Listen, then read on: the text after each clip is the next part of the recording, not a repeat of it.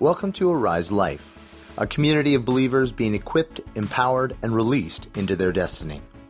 For more information, go to ariselife.org or follow us on Facebook, Twitter, or Instagram. If you've been with us, you guys know we've been going through the book of Corinthians, and Corinthians is a book, it's actually originally a letter written by Paul to a church he planted in the city called Corinth. If we can pull up that first map.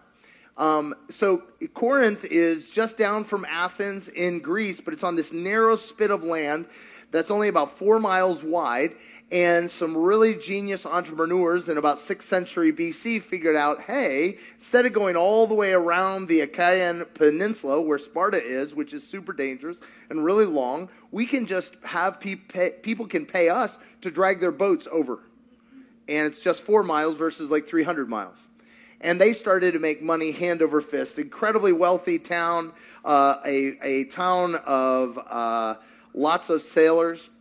And as a result, this town is, can we pull up the next one? Yeah, so it's this little area, there was 3 little cities together all in one, the city of Corinth. And it was a city that involved, like most sailing towns, it had sailors, merchants, and prostitutes. And it had good Jews judging everyone. And it was out of this that God made an incredible body as Paul preached the gospel, and people saw that their bankruptcy in their lives, they said it's not working. They came, they received the gospel, they received Christ's life instead of their own, and they were completely set free, and they began life in a community, and it was amazing, and there were no more problems. Anybody here, like you were dreaming of the next phase of life and then problems cease? Maybe it's a boyfriend, maybe it's a girlfriend, maybe it's a marriage, maybe it's having kids, maybe it's a job, and that's when the problems really got real? Blink twice. Okay. You know what I'm talking about? Like you're like, oh man. And in fact, when you live by yourself, I've said this many times, when you live by yourself, as this guy, a single guy, I lived for maybe 4 or 5 years by myself, you don't realize a lot of things about yourself. Any guys, what do you think? What are some things that a guy living on his own might not notice about himself? Selfishness. I thought that was my spiritual gift. What else? Sloppy. Wow, you guys, okay. I guess we're protecting the fathers today. All right, I'll go for hygiene, right? Cleanliness, picking up after yourself, selfishness, actually caring about somebody else other than yourself, right? And, again, I say before we dated or before we got married, I thought I was pretty amazing. I thought I was God's gift. And it's not because Masha pointed anything out in me. Her presence revealed some things. Like anybody done this, you're like going through your day and then you see a really beautiful person of the opposite sex and you're like, you want to smell your breath. You want to make, is everything all right? Everything okay? Right? When we come into the presence of other people, we become aware of things in us that are not okay. Now, are they the problem? No. I always had the problem in me. I just didn't realize it. And so a lot of times in community, that's when the problems show up. Can you imagine there being any problem by bringing together hyper-religious, judgmental Jews with prostitutes? None? You don't see any issues? Occasional stoning. After the offering, we'll begin our stonings. Right? It's like, do you think that they might have come in with a slightly different moral compass? Yeah? And, God is after killing self-righteousness as much as he is sexual immorality. Just saying that. So anyway, it's into this body that he's speaking, but in the middle of this body, there came up an issue, and we talked about this last week. The issue was kind of a minor one, actually a major one. A guy was sleeping with his mother-in-law, and they were coming to church. Yeah, mother-in-law. Well, stepmother. Oh, stepmother. That would be bad. Mother-in-law. Whew, that got even worse. I'm from Kentucky, so things are optional. The mother-in-law was his stepmother. Whoa! No, with the stepmother. So I don't know. I don't know which is worse, honestly. But anyway, and needless to say, not only was they were sitting on the front row apparently, and they were like all proud of themselves. And have you ever had a friend who's doing something that's really detrimental to themselves and to other people and couldn't see it? And you didn't know how to let them know? And so it kept getting worse and worse and worse? This was that. And so he's like, okay, guys, some of you are actually celebrating that this is a sign of your freedom that you guys in Christ. And let me tell you, we talked about this last week. We are not set free to sin. We're set free from sin. We're set free from the need to do things to meet God-given needs in ways God never intended. And so, you know, he pushes for this, and he's been saying he starts out in chapter 4 and he says, you guys, you can't judge until it's revealed. And we talked about this, that the church is very good at judging the world, isn't it? It's like a superpower. We have blogs dedicated to it, judging the world left, right, and center. And Paul says, do not judge the world. They're the world. But you need to judge yourselves, the church. But for the things that are revealed, not for the things you think other people are doing.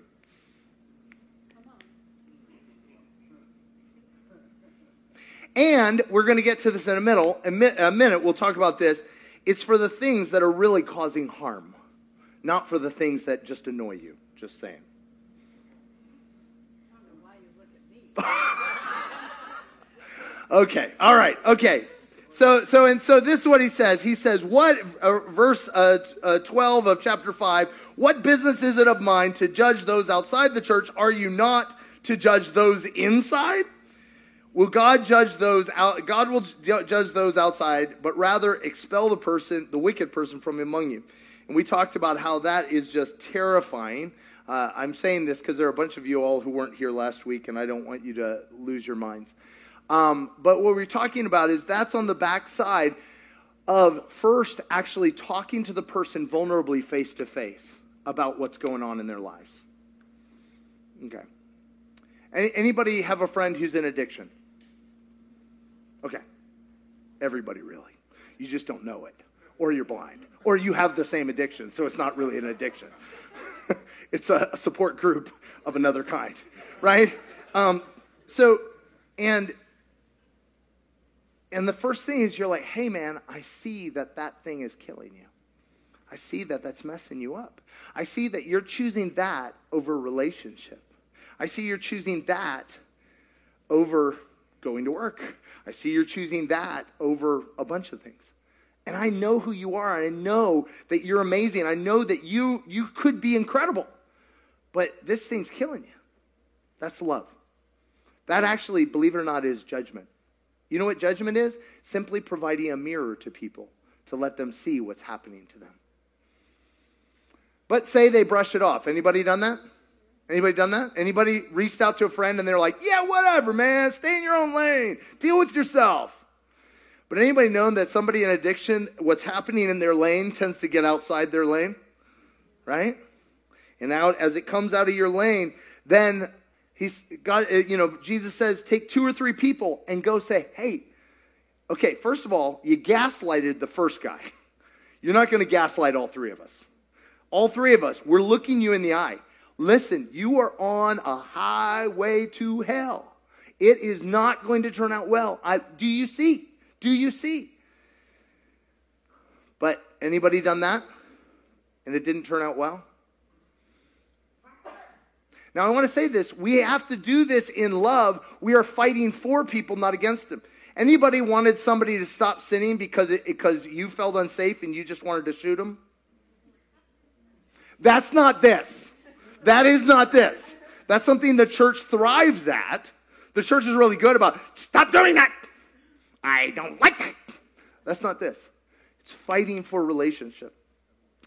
And then the final thing is, if they won't recognize the 3 of you trying to love them, and it's visible. It's visible. Anybody notice that about sin? That it doesn't stay invisible? It has a tendency to creep out. You know? It's like anybody have a friend, you went to their house for the first time and you could tell what kind of pets they had? And he apparently pees a lot. Right? The same thing is it tends to creep out, and as it creeps out, then it's like, listen, you are not fooling anybody. Please, for your sake, for ours, please. Choose relation. I don't want you. I don't need you. I don't need anybody. Right? And at that point, when he says expel, he's simply saying, guys, don't put up with it. It's detrimental. It's killing you all. And that's what he means by expel the wicked person, or in another case, turn him over to Satan. Because we talked about this last week with somebody in addiction, the most terrifying moment is when you say, I love you, but I can't do this anymore. You have consistently chose your addiction over our relationship, and I have to let you go and have what you're choosing so that you may discover, hopefully, without it killing you, that it is killing you and you're losing everything. That's the harshest, the most difficult kind of love there is, isn't there? So this is what he's been talking about. He's talking about in this context, he's talking about fighting for relationship. But do you know there's other ways we destroy relationship? And believe it or not, one of them is judgment. God, I'm here to judge people. Do you know a judgment that is love that provides a mirror is a little bit different than the self-righteous judgment?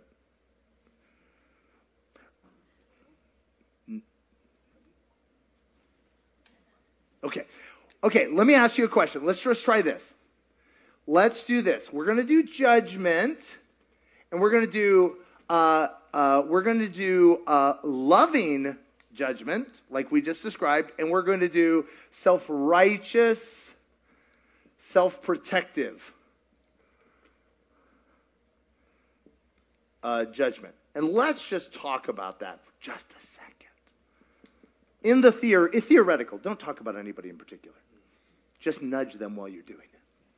All right, so when somebody is self-righteously or self-protecting judging someone, what does it look like? You're going to hell, right? And I'll push you. What are some examples? Help me out. You don't, huh? Oh, come on, people. All right, let's come over to the loving side. I just described it. So you can cheat. Come on. Give me, what are some attributes? If I'm lovingly judging, I'm confronting someone, what does that look like? How's that working for you? How's that working for you? So it's a question. It's not accusatory. It's a question. I would say it's vulnerable. Right? When you do that, it hurts me. It's vulnerable. What are some other attributes you think? What else would it be like? Loving is a lot more careful. Yes. Okay, who are my flamethrower people? Like, if it comes down to a confrontation, people are going to die. Like, I'm not confrontational. So if you push me that far, prepare to die. Right? No? All the non-confrontational people. Right? No, it's careful. That's a great one. It's looking, I want to say it's for the other person. It's fighting for. I want to say with vulnerable, it's risky. Because you can't guarantee the outcome, can you? Because there's another free will individual on the other side, isn't there? You can't guarantee what they're going to do. Okay, who here, when you're going to confront someone, you have an entire flow chart in your mind written out with thought bubbles. You know, if they say this, then I say this, and then and it's like you're trying to box them in, right? Guarantee outcomes. How well does that work? It doesn't. It's risky. You cannot eliminate the risk because they get to make choices.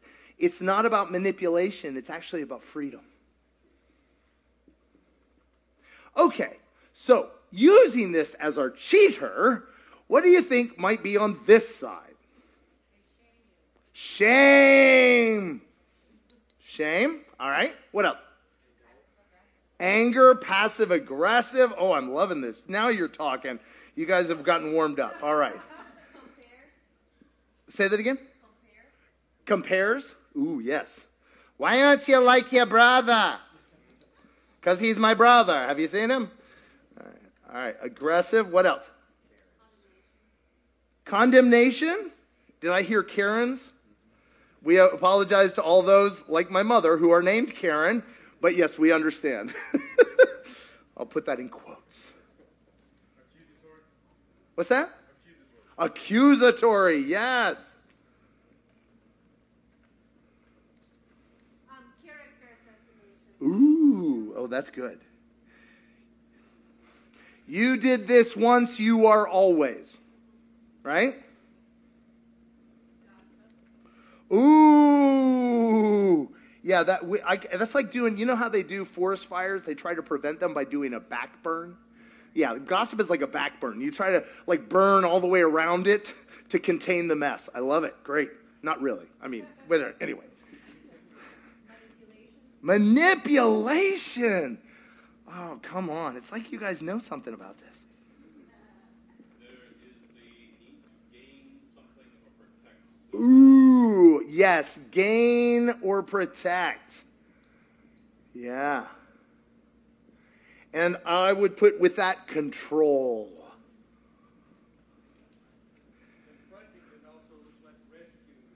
Ooh, rescuing. Yes. Ooh. Working harder on their problems than they're working.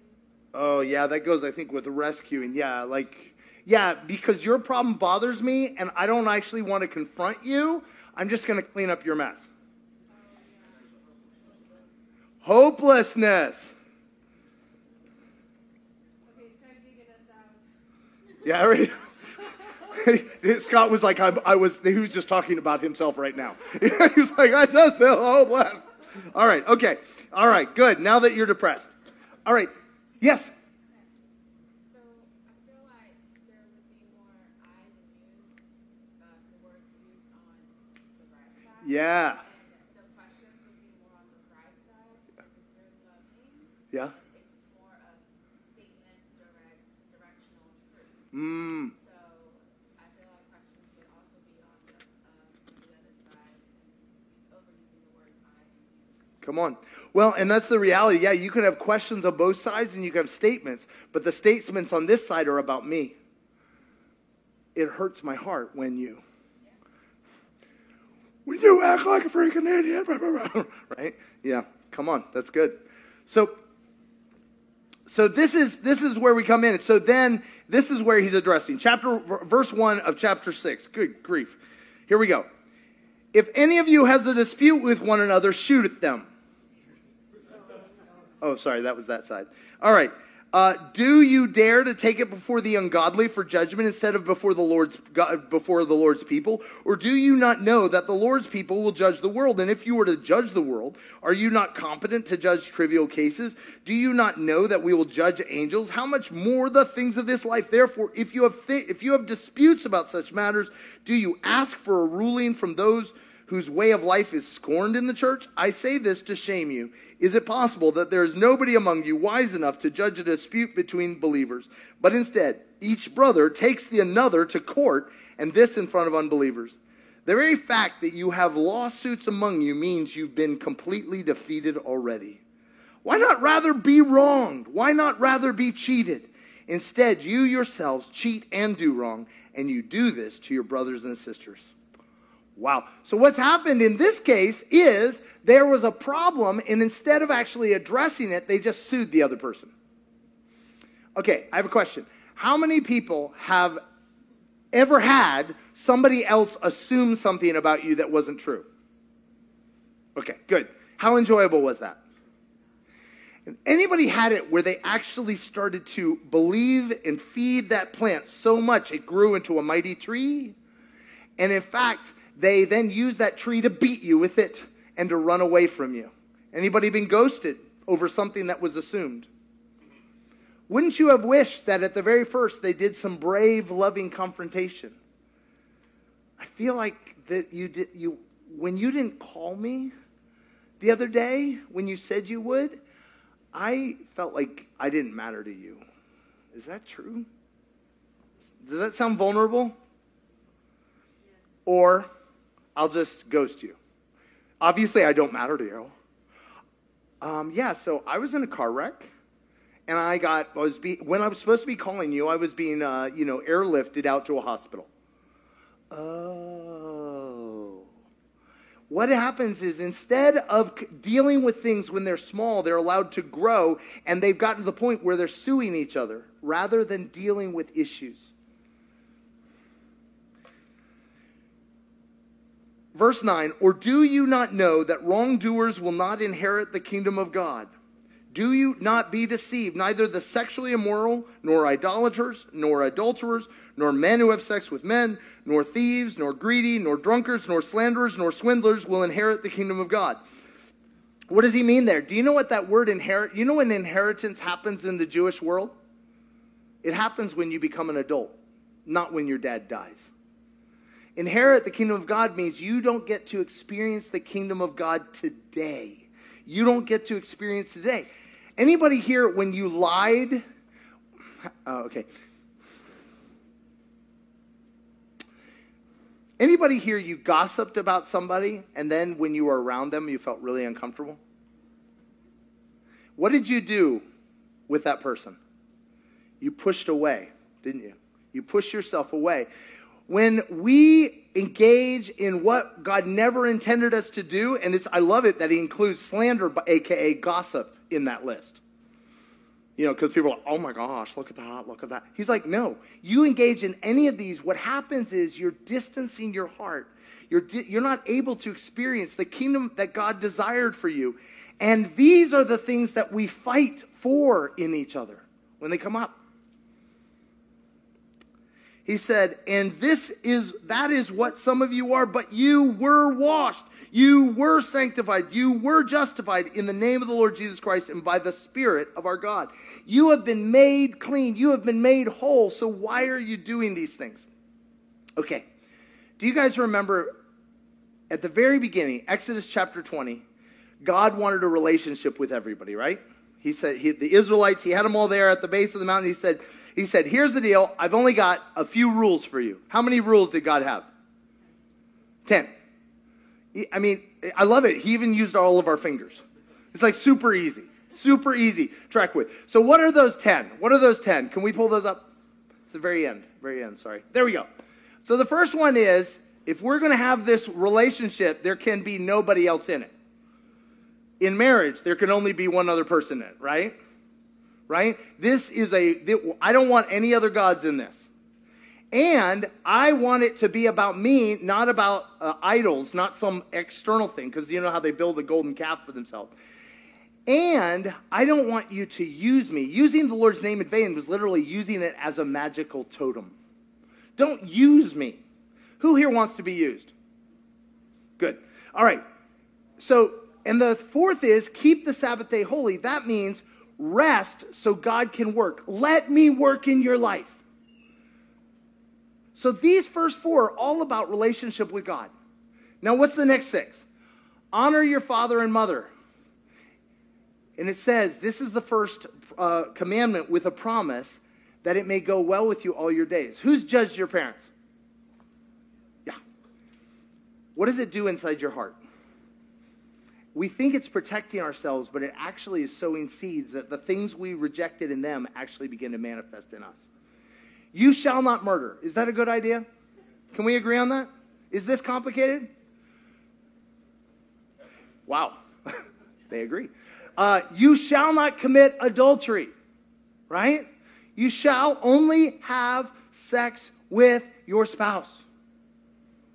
You shall, why? Why is that? Let me just say briefly why God talks about sex so much. If anybody's used sex a lot, you actually already know. Because sex is a deep, deep heart connection. You can act like it's not, but it's a heart connection. And when you have a heart connection and then it gets ripped apart, what happens to your heart? There's a reason why you have seat belts in your car, because it goes fast. A covenant of marriage is a seat belt for deep, close heart connection. So you don't actually just go around having deep heart connection with people and ripping it apart. You shall not steal. Why? Because it violates relationship. You shall not bear false witness against your neighbor. Slander, baby. Lying about people, gossiping. You shall not covet. Why? Because jealousy causes me to make you my enemy. See, all of these are about protecting relationship. And God felt that 10 was enough. But what did the people say? No. When God said, come on, let's have a relationship. They said, we'll have a relationship through Moses. Just give us a list of rules. And so they ended up with the law with 212 rules. And they couldn't keep those, so they came up with another 400 to kind of make it a little, so they didn't accidentally mess up. All of these are about protecting relationship. And he felt that this was enough. What if we just kept these? What if, and these, notice that sexual immorality is there on number 7. What he's saying, he said, it's not about making minor issues major.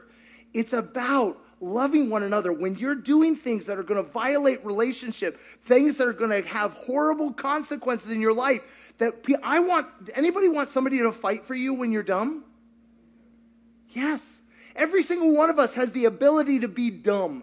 And in those moments, I need you to fight for me. I need you to be able to say, when it's small, hey, bro, easy. Easy, tiger. That's why he's saying this is such a big deal, because even though we have been set free from the power of sin, sin can still have consequences. True? Anybody found that to be true? And the grace of God is the power of God to both walk free of sin, but also be delivered from, so that you can actually, with his power, clean up the mess of the sins you've committed. Anybody here made some pretty big messes? Who are my runners? Hey, I've moved states, so I'm pretty professional. No, right? Listen, God wants to empower you to clean up mess, but you can't clean up mess if you won't admit there is a mess. And that's where having friends who will fight for you and not condemn you and will not just sit there and go, oh, yeah, that's the best you can do.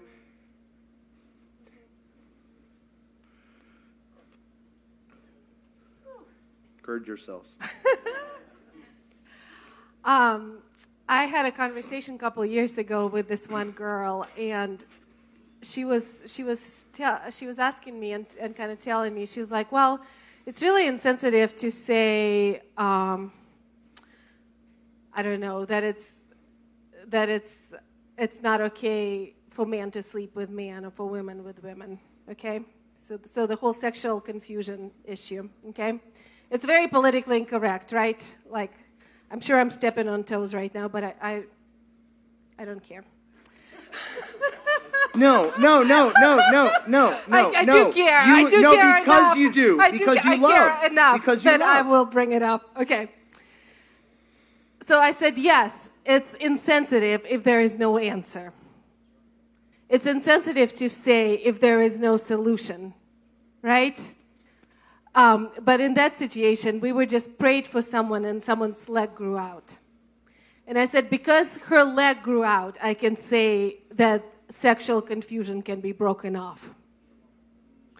Because the power of Jesus is enough for every kind of brokenness. Every kind. Every kind of brokenness, right? So we're not shocked at sin. We're not mad at people who sin. But we know that there is freedom. And I want us to be a body that doesn't just say, well, it's the best they can do. Right? It's their brokenness. It's whatever. No, I want us to be a place where we like, wow, no, there is more. Like, I love you where you are, and I will not condemn you. I will not judge you. But I know that there is more. I know that there is freedom. I know that you can step into it because of what Jesus did on the cross. Not because you can clean up yourself and hold yourself together and just white knuckle it for the rest of your life. But because of what Jesus did on the cross, he has given us a different nature. There's an invitation to step into more freedom. I said that last time. I would love for us to be a place where we're not figuring out what I can get away with sin-wise, but where I am trying to figure out what I can get away with righteousness-wise, like how far I can go, right?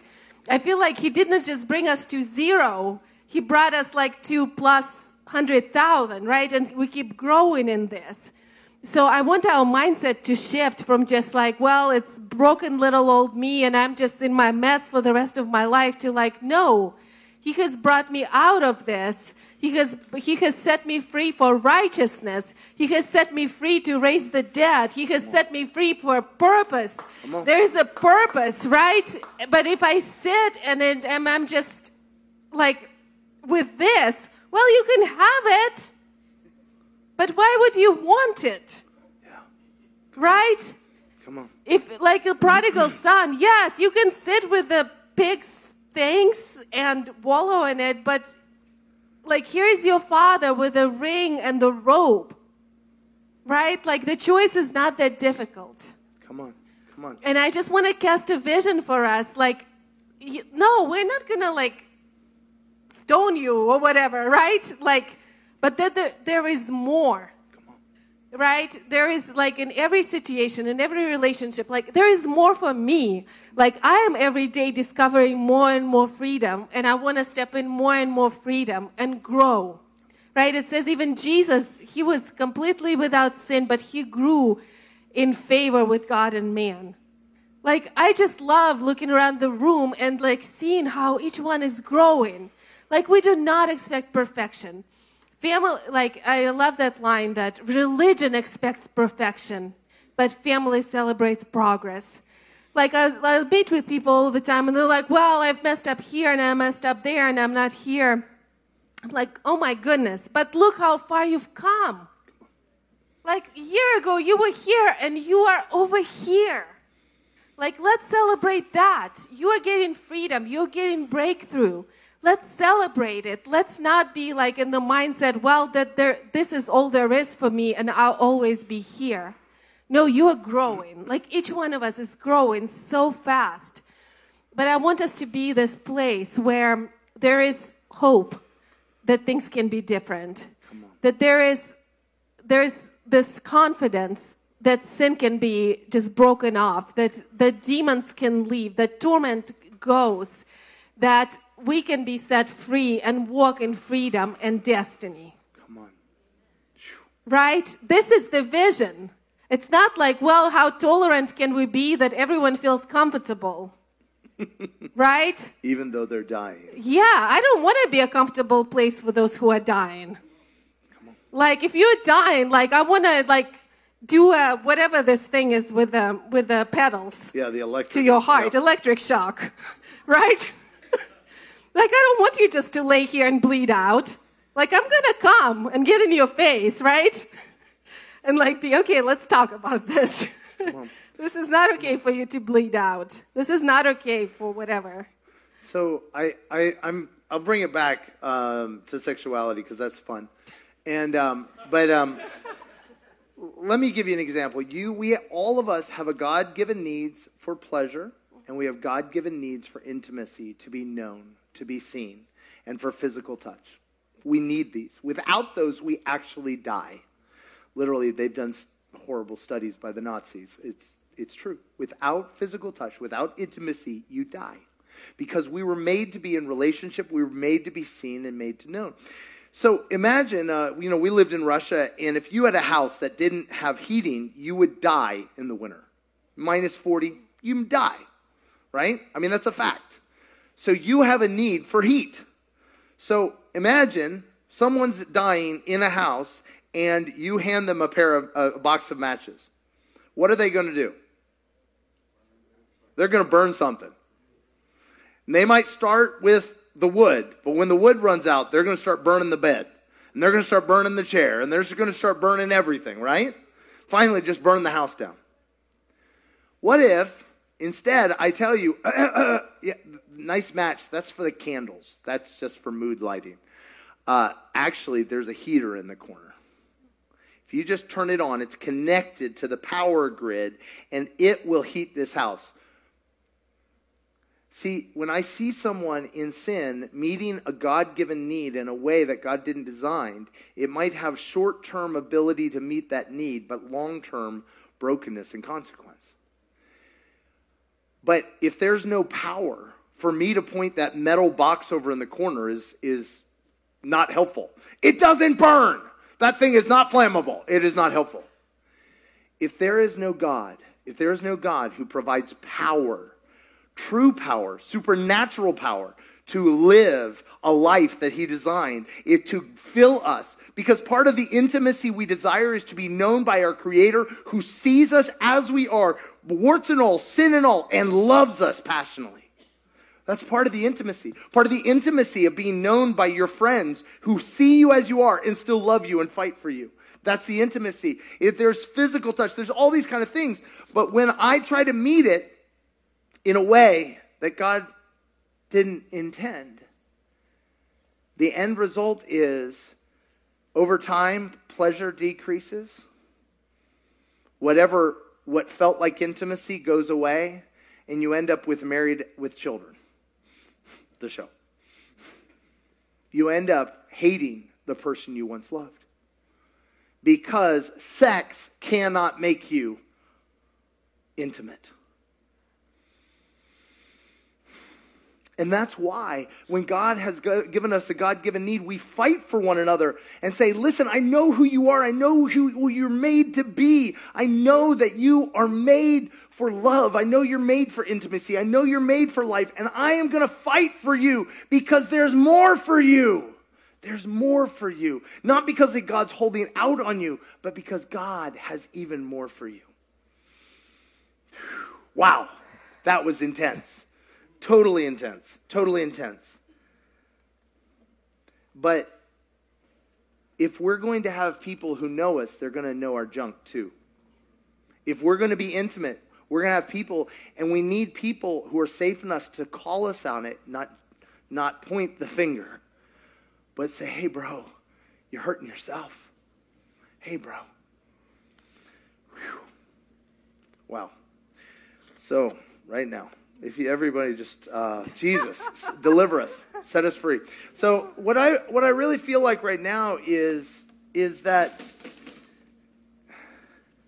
Jesus said, you're trying to point out the speck in your friend's eye while you have a log in yours. If you really love someone and you want to fight for them, it has to start with us. It has to start with us. It's a little hard to be self-righteous and judgmental when we realize what God is working on us. So, Father, I ask right now, Lord, if we have a hunger for the more, Lord, I ask that you would show us what's blocking the more in our lives. What are the needs you gave us that we're trying to meet in ways you never designed? Lord,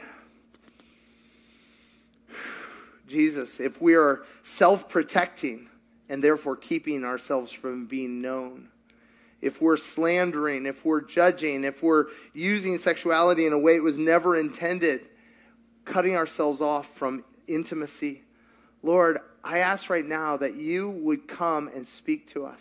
Give us courage to believe that there is freedom. Freedom.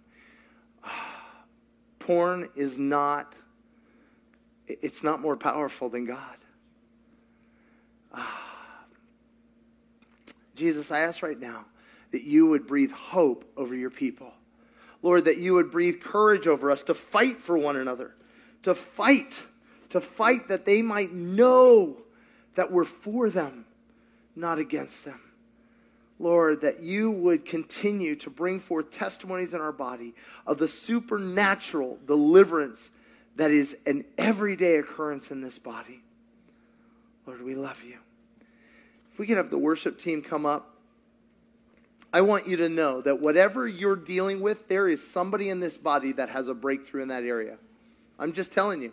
Whether it's same-sex, whether it's porn, whether it's alcohol, whether it's slander, whether it's gossip, whether it's being judgmental of others, there is freedom available. There's someone here who has a testimony, and I would just encourage you to ask God to give you grace to figure out who, and ask them to pray for you. Whew, Jesus. We're going to go into worship, and I'm believing God is going to give us a special measure of his grace today. For more information, go to ariselife.org or follow us on Facebook, Twitter, or Instagram.